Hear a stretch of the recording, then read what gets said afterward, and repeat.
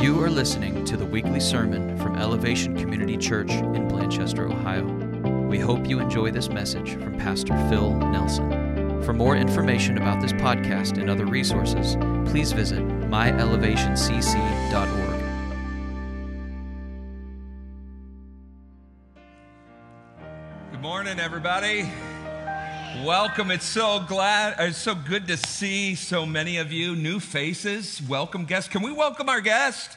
Welcome, everybody. We're so glad you're here. And then can you keep those applause going for the live stream audience? Hey, we're so glad you're here. By the way, there are microphones, so people in the live stream can hear you, so it's good, and especially when you're singing, the band just loves to hear you worshiping. It encourages them, and it allows them to know that you're worshiping with them. And during the message, guys, it's okay. You don't have to be hush hush and not say a thing. You can agree and you can nod your heads and let me know that you're not sleeping on me. And so we appreciate it. How many women enjoyed the glamp out this weekend? I know there's a couple of you. Some of you, the others, are spending time with their kids and trying to recover, shall we say. So we're going to hear from the ladies next Sunday of what God has done and how God moved. You know, in light of COVID, in light of this season, so many churches aren't handing out bulletins or welcome cards anymore. And so I just thought it would be fun to go back pre-COVID and just look at some of the really mishaps and the bloopers that end up on church papers or websites and emails. Just how one word can change everything. So let's look at this. First one, the ladies' Bible study will be held Thursday morning at 10. All ladies are invited to the lunch in the fellowship hall after the BS is done.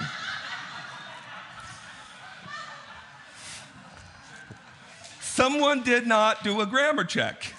Next one.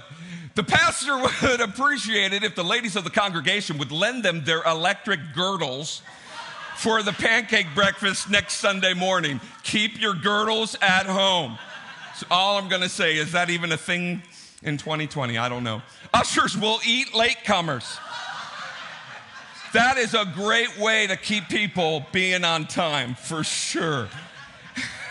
Smile at someone who is hard to love. Say hell to someone who doesn't care much about you. Oh is right? One letter. This is my favorite. The over 60s choir will be disbanded for the summer with the thanks of the entire church.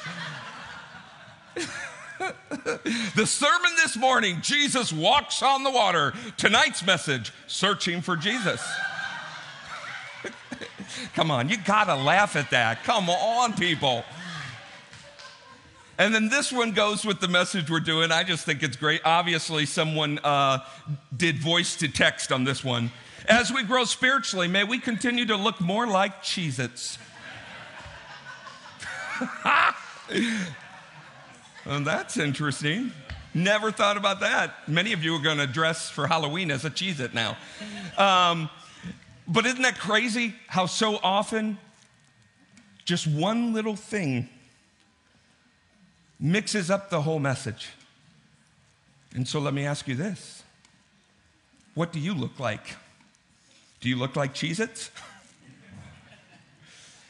I mean, if you think about it, what you consume is kind of what you become, right? Do you look more like the world that we live in? Or do you look more like Jesus? Now, this message today is really for anybody who says, yeah, you know what, I would say that I'm a Christian.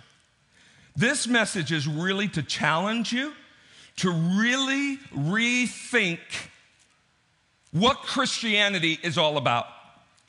Because Jesus says that Christianity, the kingdom of God, is about reflecting Him, imitating Jesus, innovating Jesus in you in a way that only you can through His presence in you. But we are called to look like Jesus. But we have this thing called the world that is broken and destroyed over sin. Have you looked around you lately? Sure doesn't look like Jesus. But we are called in this dark time to rise up and look more and more like Jesus. This is something we need as Christians to take a very serious look at. Because if we're not looking like Jesus, what are we looking like? Because we sure know, as a Christian, we should at least have some knowledge of what it looks like to follow Jesus. But do we really know how we are to live our lives so that others see Jesus in us? It's different from knowing how to follow Jesus than actually showing others Jesus in you. So would you just pray with me real quick? I just want to ask the Lord to come in a way that only He can come. And I always encourage our Elevation Community Church body to just kind of extend your hands, palms up to God, like you're expecting and anticipating God to bring something to you through the power of His word. You see, Jesus is in the business of transformation, not information, transformation. If we just receive information, God, this morning, it really is a sad thing in the kingdom of heaven. So, Lord, I just pray that through the power of your Holy Spirit, the heart of the Father, and the work of the Son, Jesus, that you would bring transformation in the way we think, in the way we see things, and the way we show Jesus in our lives. In Jesus' name, amen. So today, I want to do two things.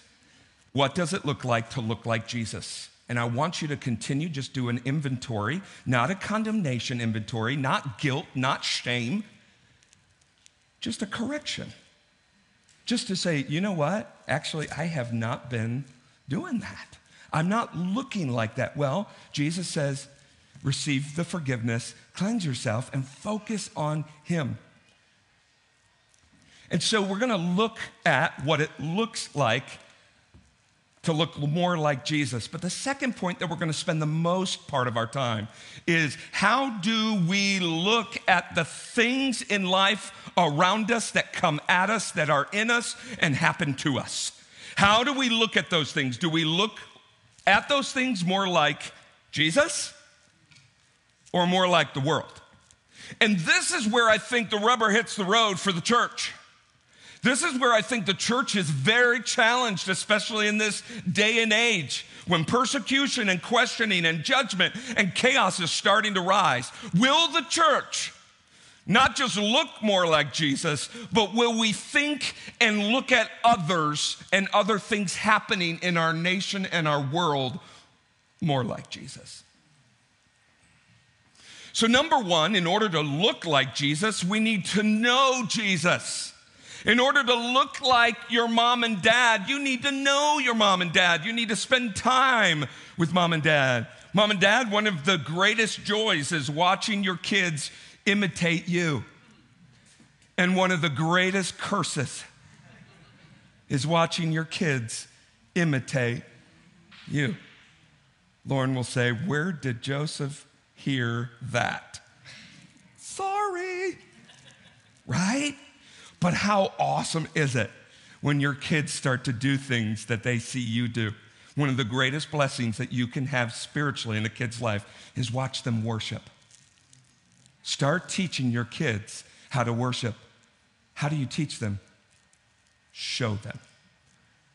If you're not doing it, they won't either. And it's so cool when you watch into your kids, no matter how old they are or young they are, when you peek in and they don't know that you're watching them. And you start to see these patterns that they're imitating you, the healthy patterns. It's a joy. And that's what God wants from us. He wants us to spend enough time with Jesus and allow Jesus to transform our hearts to where we begin to imitate Him. Because that's what we're called to do. So I just want to, in this point, I want to do a simple thing. I'm going to go fast. So if you are a note taker or you're a note taker on the phone, jot these scriptures down and use them later on today or this week to do the research yourself and to see what it looks like to imitate Jesus. You see, in order to imitate, we need to know the person, but we also need to spend time to know how to imitate that person. Do you realize that the people that you value most and the people you hang out with most are the ones you tend to imitate? And so when we see in the church a lack of people imitating Jesus, that tells us possibly that we're looking to other sources than Jesus and his word in our lives. And can I even say this?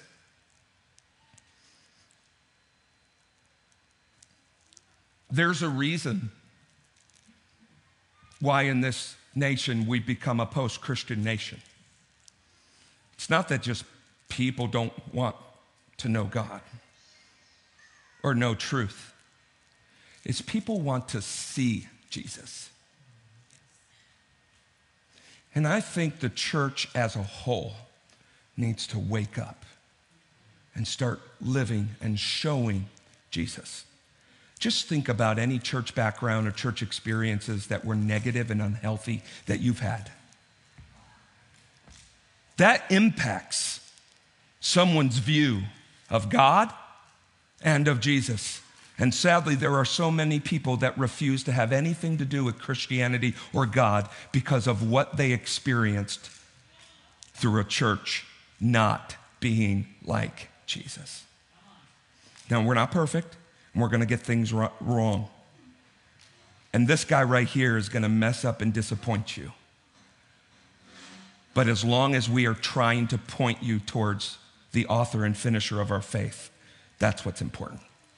So what does it look like to look like Jesus? Let's look at Scripture. Because this day and age, we look at everything and anything else but Scripture to tell us truth. So if we want to know what to look like and how to look like Jesus, let's look at the Word. First, we start with 1 John chapter 2. Talks about you can only serve two masters. You can only look like two different people or things. Number one is you're either going to look like Jesus, the kingdom of heaven, or you're going to look like the enemy, the kingdom of this world. You have the kingdom of heaven that is at war with the kingdom of this world. And you're either living for one and against the other, or for the other and against the one. And so let's look at this. Do not love this world nor the things that it offers you. For when you love the world, James in chapter 4 actually says, for loving the world means you're friends with the world. When you love the world, you do not have the love of the Father in you. Means you're the enemy of God. For the world offers only a craving for physical pleasure, a craving for everything we see, and pride in our achievements and possessions. These are not from the Father, but are from this world. And this world is, say those two words with me, fading away. That's what you need to understand. The world that we so often imitate is fading away. Jesus, who we ought to be imitating, will last forever. These are not from the Father, but are of this world, and this world is fading away along with everything that people crave. But anyone who does what pleases God will live forever. So let's now look what it may be understood as looking like Jesus. Let's look at Jesus. Philippians 2 tells us that he did not count equality with God a thing to be grasped, but he left his throne, his heavenly throne, and became one of us. And so he lived like us in the slavery and the bondage that we live in, but he did not sin. He felt like us. He had the same emotions. He went through everything that we experience today. every temptation. He had them all, and yet he did not sin. He humbled himself. Another translation says he emptied himself, and he became obedient to God. How many of us who are trying to imitate Jesus hate obedience? We think that it's a curse word in the church.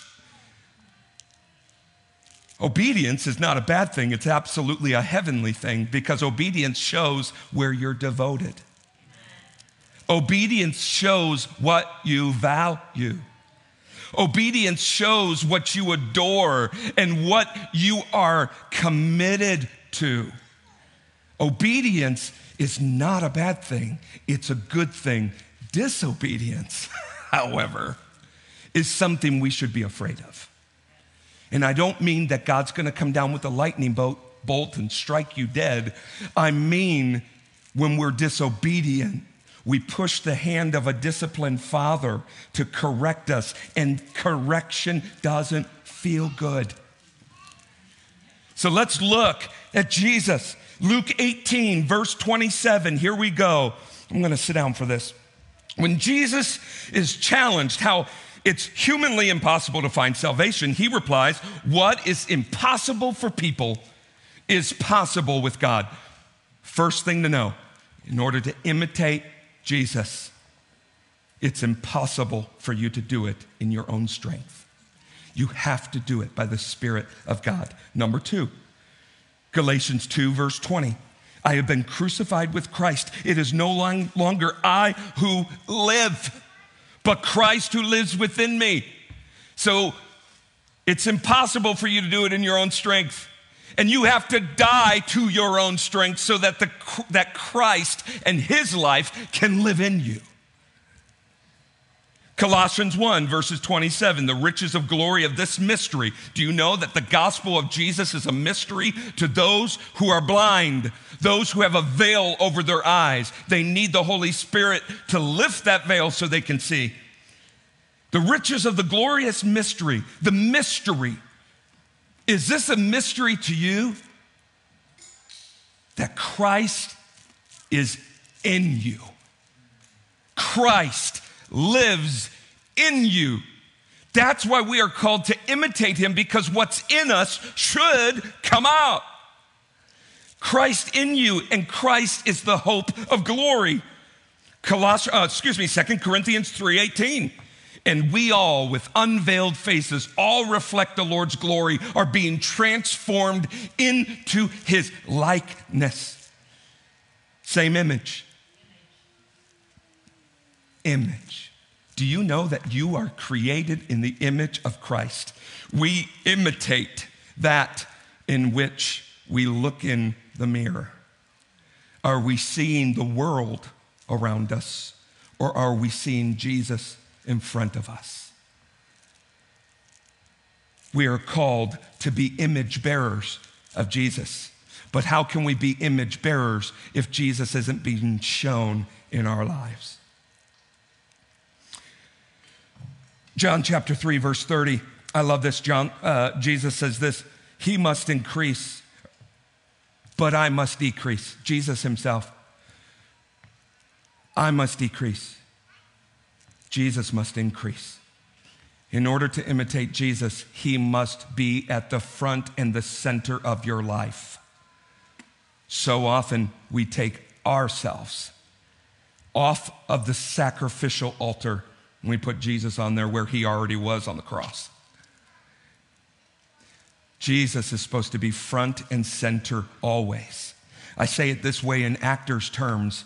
I've been in theater almost all my life. And so we know that if you have a lead role, you're the one with the lines and the solo, no one better be upstaging you. Because so often, you know, in like little kids' productions, you see the one with the solo and the one kid's got to go potty, you know, and they're over here and the other kid's going, hi, wow, you know. They're upstaging the person that's supposed to be in the light. And so our goal as Christians is to get as far behind the scenes as possible so Jesus is fully in the spotlight of our lives. That's where We say, if more of you, Jesus, means less of me, get me out of the way. Get me out of the way. Take all of me. Take everything, Jesus, because you're my desire and you're my treasure. And lastly, Ephesians 5, 1 verse 2. Therefore, be, what's that word? Imitators of God. It's very clear. We are supposed to imitate God. Well, what does that look like? You walk in love. Christ came not to be served, but to serve. If we are to imitate Christ, we must follow suit. Therefore, be imitators of God as beloved children. Walk in love as Christ loved us. And what? Gave himself up for us. One of the hardest things to do as Christians is to look at and to treat other people who oppose us and don't believe the same things we do or don't have the same political platform that we do. It is so difficult to give up your own way to reach that person. But that's what Jesus did. And if we want to look more like Jesus, that's what our lives should look like.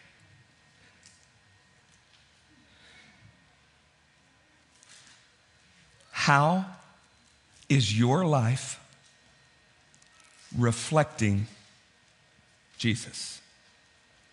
There's a proverb that actually says, as the water reflects your face, so should one's behavior reflect their heart. Who you imitate, what you are doing will reflect who you imitate. Let me say that again. How you live your life, how you treat others, how you think through things, how you prioritize, how you deal with conflict reflects who you're imitating. It's very simple. So where are you? Where do you need to tweak your life? Where do you need to come back to the altar, the cross, and get back in alignment so that you are imitating the Jesus that you know, that you live with, the Jesus that you're in relationship with and that you're learning from? Second point is this: how do we look at life around us? Does it look more like Jesus and how he lived, how he modeled, how he treated others, his philosophy of life?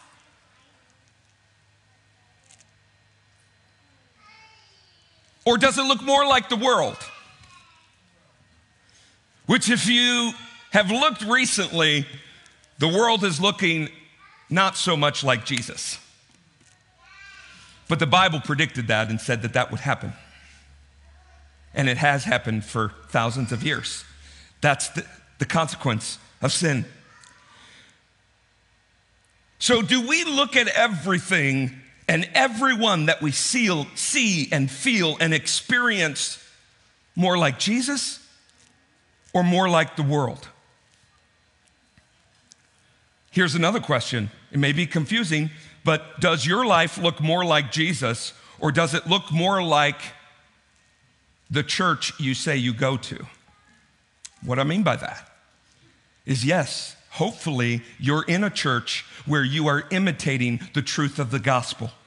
However, we know in this fallen world, there are churches that have been led astray, misguided, and the way they live their lives and treat other people is not the way that Jesus looks. Amen. It's not how he designed.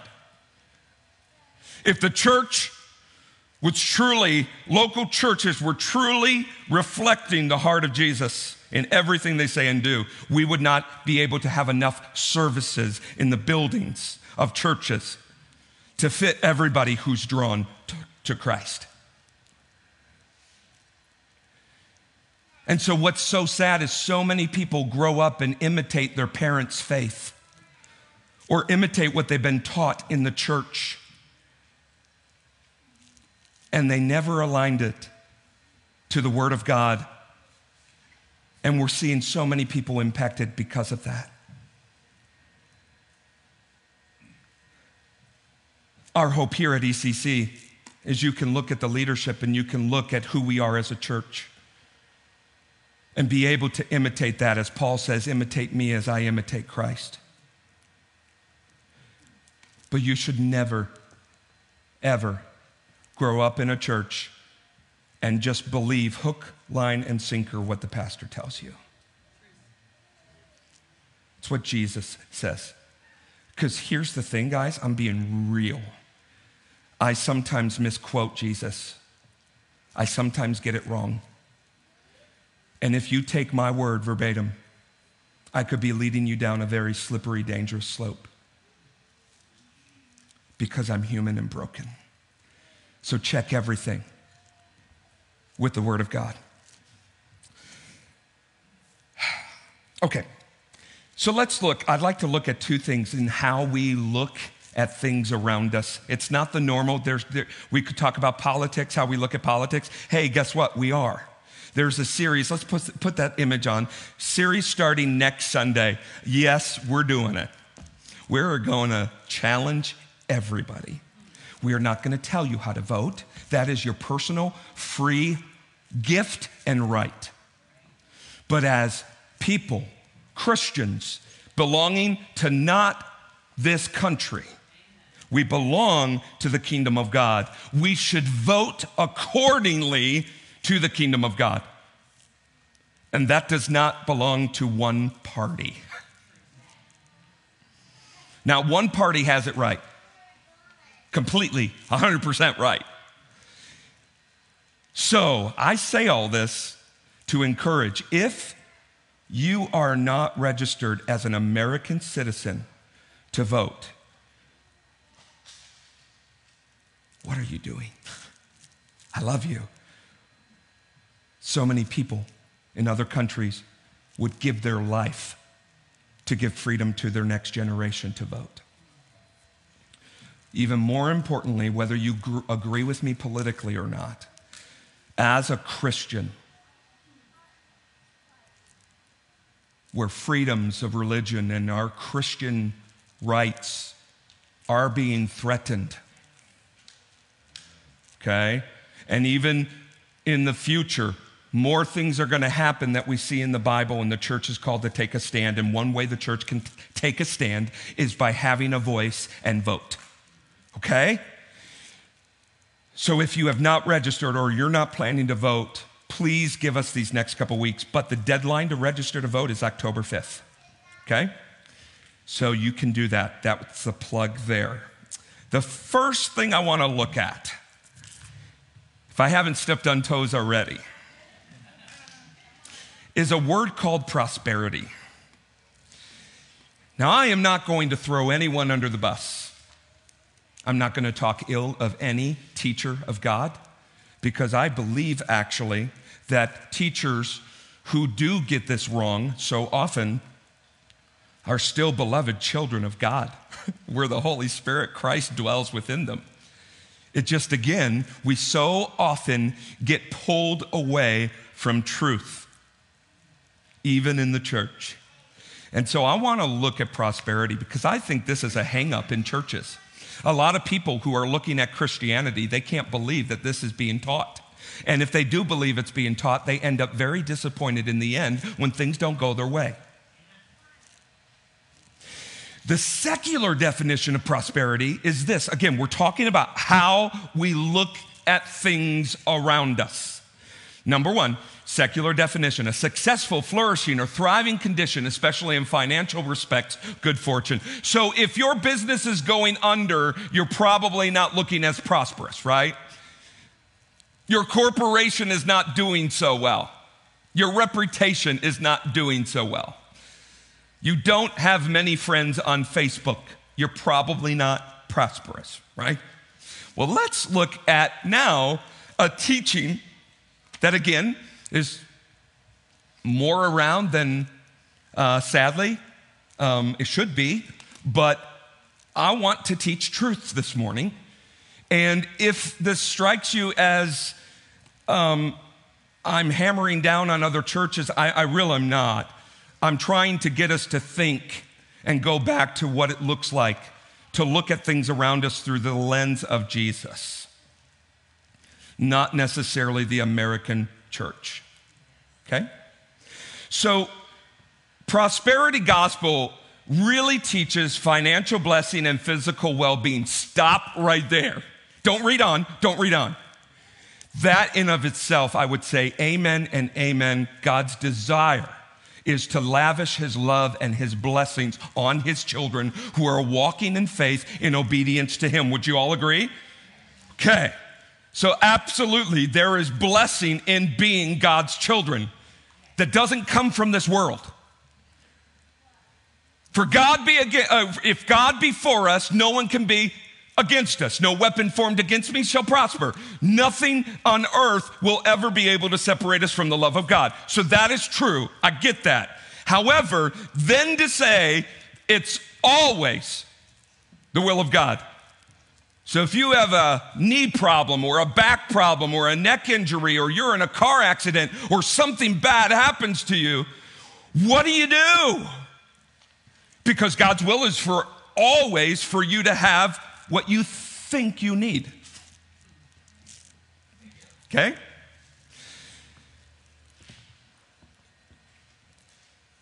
And then it teaches that faith and positive speech and donations to religious causes will increase one's material wealth.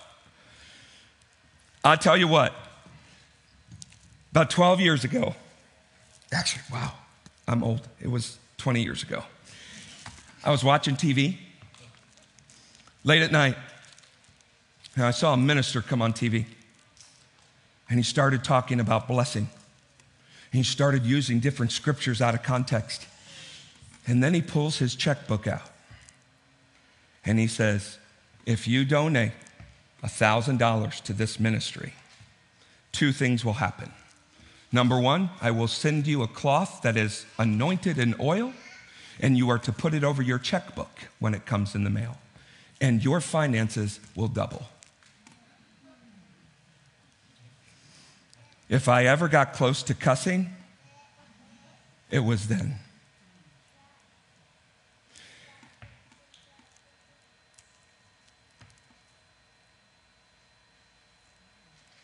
The enemy is out to steal, kill, and destroy. And I can't think of a greater thing in the church than to start to put entitlement on who we are. I'm going off my notes now. Hear me. Just hear me. Jesus offers prosperity to us in every form and every way. But we see it very differently in this culture. You see, when Jesus left his throne and came to us, he could have brought his prosperous kingdom with him. And every blessing, and no heartache, and no more sorrow, and no more pain, no more sickness, no more crying, no more tears. Hello, friends, that's coming. It's just not right now. And we live in a world that is broken and fallen, and Jesus says, in this world, you will face many heartaches, many trials, many pains, many challenges. Some of you right now are in a broken marriage. Your kids are going astray, and you don't know what they're thinking. Does that mean that you're not naming and claiming it and in the will of God? No. Because this is Jesus' plan for us. It's not what happens to you, it's what happens in you what counts. In this world, you will have many heartache, many sorrows, many troubles, but take heart. I've overcome them all. And so can you. But we have to look more like Jesus. And sadly, friends, not sadly, but it's just the way the world is. God uses the weakness and the fallen world's consequences in our lives to strengthen us. And so here's prosperity redefined.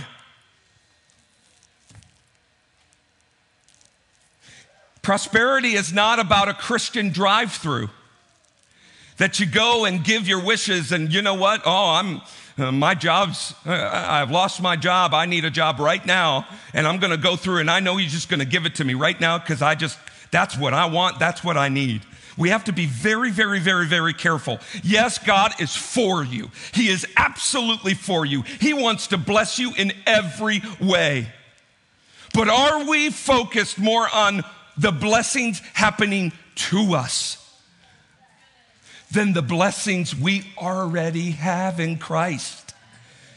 Prosperity should be defined like this. Can we put it on the screen? It's the definition. I'm sorry. Let me get to my notes. When we look at what is happening around us, to us, and in us, through the lens of Christ's victory on the cross, we then stay focused on our living hope, living in the fullness of God's kingdom now, but the kingdom of prosperity that's also coming. No more tears, no more death, no more sorrow, no more crying. They will be gone forever. When we have our eyes fixed on that, it changes everything. We now become aware of how richly blessed we actually are and not what we think we need. God has given us everything we need for life and godliness. Here it is, 1 Peter chapter 1. His divine power has granted to us, what's those two words? Say it loud. All things that pertain to life right now, living, imitating Christ, and godliness. You know what godliness is? Looking like God.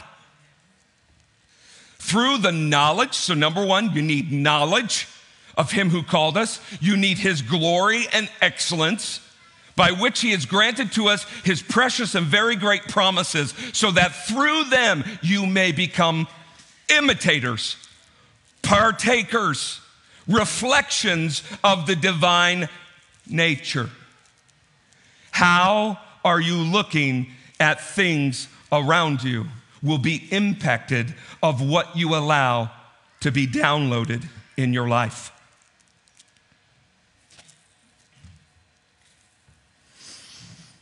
You see, the prosperous, victorious mindset that I believe is biblically grounded, it's based and built upon the foundation of what Christ has done for you alone. Alone. And it allows us to see the problems that we face and our circumstances and what we have and don't have in a completely different light. Let me give you an example. Problems. Do you see them as problems or attacks? Or what am I doing wrong? Or God is punishing me? Or do you see them as opportunities to increase your faith and to become light where there's darkness in you? Are problems opportunities or are problems obstacles for you? Setbacks. We all have them. Setbacks. Do they really push you back, or do they allow you to be reminded that you are set apart for a kingdom that is unshakable and will never fade away? We are set apart for his purposes. And setbacks often remind us that we are not of this world. Viruses, pandemics, natural disasters, chaos, anxiety, panic, division. Do you see them as disasters? Or do you see them as launch pads for us to be Jesus to the hurting, the broken, and the lost around us? You see, here's the definition of prosperity again. when we look at what is happening around us, to us, and in us through the lens of Christ's victory, we can stay focused on the living hope. That's the blessing we have. Yes, Jesus wants to bless you in everything. And yes, he blesses faithfulness. And yes, he blesses a generous heart and a cheerful heart. And yes, he blesses obedience. But are we after the blessings or are we after the one who blesses?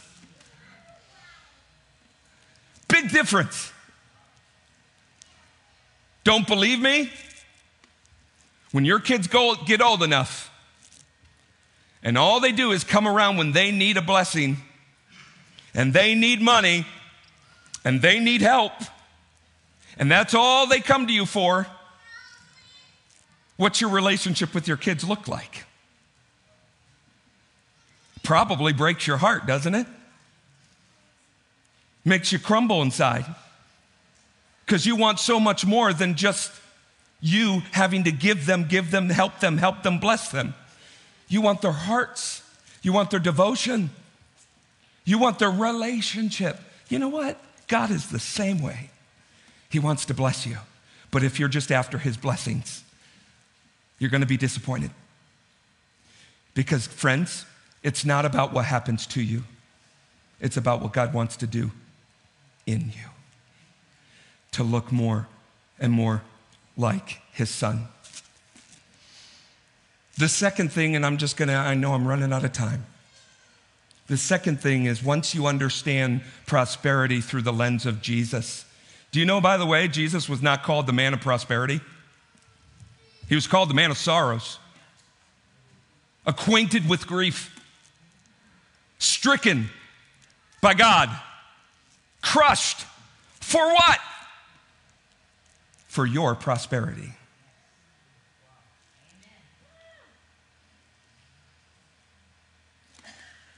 Yes, that prosperity can take root and manifest itself right now in your life. But if we're not focused on the eternal prosperity, we will miss Jesus every time. The world will glitter and glisten and draw our attention every time if we get our eyes off of our living hope. So there's a word, and it's contentment. How in the world, as Christians, are we to live a life of contentment with everything going on? I want to give you two scriptures and then we're going to close. Paul says this, 3 times I pleaded with the Lord about this thorn in the flesh. Some people think it was physical sickness. Some people think it was lust. Some people think it's whatever. That's not the point for this message.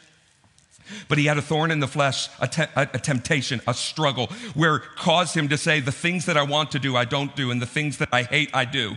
Oh, wretched man, that I am, who will deliver me from this body of death? I thank God through Jesus Christ, my Lord.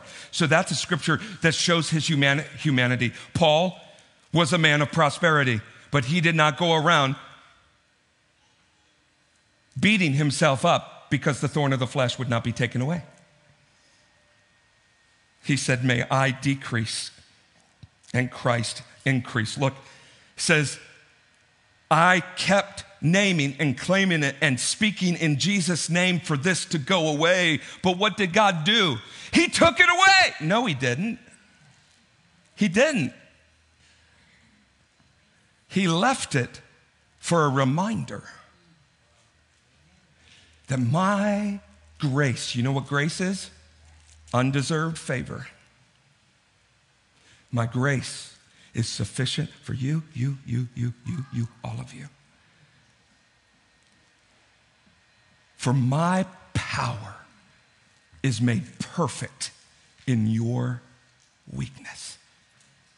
You see, if we didn't have weaknesses, if we didn't have struggles and challenges, we would forget whose power we are to live by. Therefore, I will boast more gladly in my weaknesses so that the power of Christ may rest upon me. For the sake of Christ, then I am content with weaknesses, insults, hardships, persecutions, and calamities. For when I'm weak, I know I'm strong. And the last scripture I want to focus on is Paul again. says, for I have learned to be content regardless of my circumstances. Right there is not the prosperity gospel. Now, there's prosperity in Jesus, but it looks a whole lot different than we try to make it in our human nature. I know how to live humbly, and I know how to abound. You see, the hang up with prosperity is you're good with abounding. That means your faith is working. But when you lack and you lose your job and finances go crazy and you realize one of your kids just totally used your credit card and put you way in debt, that you are still prosperous in Christ. That just breaks my heart. It just breaks my heart because that's not the heart of God. I know how to live humbly and I know how to abound. I am accustomed to any and every situation, to being filled and being hungry, to have plenty and to have need. I can do all things through Christ who gives me strength. And we see that scripture all over. Athletes' shirts, their race that they're running, they're going to proclaim that for victory, and I'm not saying that that's wrong. We see it on bumper stickers. When we're going to take the ACT test or a big driver's test or whatever, we have that in front of us. I can do all things. And sure, that can relate. But what Paul's talking about is all things, meaning everything that happens to you. Everything that comes your way that tries to pull you aside and take your focus off of Jesus. Anything that you cannot control, anything that you cannot handle in your own strength, Jesus wants to give you the strength that you need to overcome. Not to be successful necessarily, not to get what you want, not to win something, but to endure, to look more and more like Jesus. Do you know, friends, not everything that happens to you is good.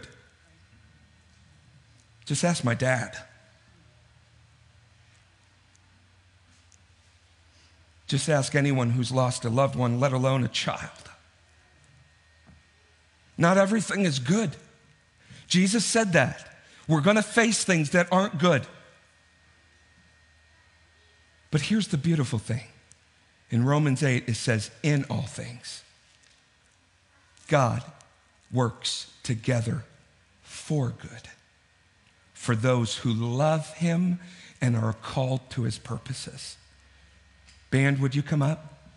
Would you bow your heads with me real quick? I just want us to take a moment before we get going with our day again and get busy with all the things that are in our schedule for the day.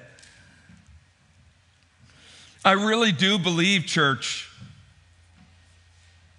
that if we can start to overcome this issue of how we look like Jesus and how we look at other people and other things around us more like Jesus, I believe that it will impact and even fix so much in and around us. The world is dying to know Jesus. And the world is dying to see Jesus in you. So real quick, where in your life right now, one thing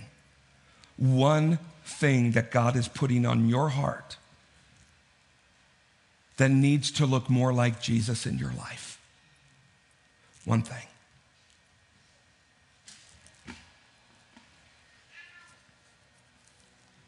What is it? And it's one thing just to think about it and to know it and be convicted. It's another thing to truly lay it down and allow Christ to transform you and change you to look more like him. Friends, I need to be honest with you.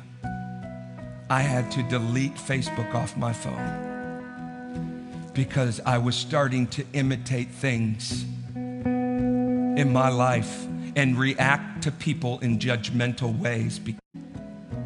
But if it consumes us and we're imitating it, it's not good. So where do you need to look more like Jesus? And I just want you to just give it to him right now. Give it to him right now. Even hold your hands out in front of you, and whatever that one thing is that God has placed on your heart that either needs to change or needs to be added into your life, needs to be taken away, whatever it is, I want you now to say, if more of you, repeat after me, if more of you means less of me, take it, Lord. Now, I want everybody to repeat after me. If more of you means less of me, take it, Lord.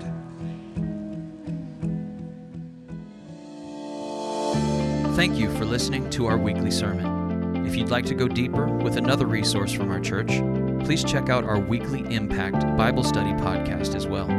Both of our weekly podcasts are available on iTunes, Stitcher, and SoundCloud.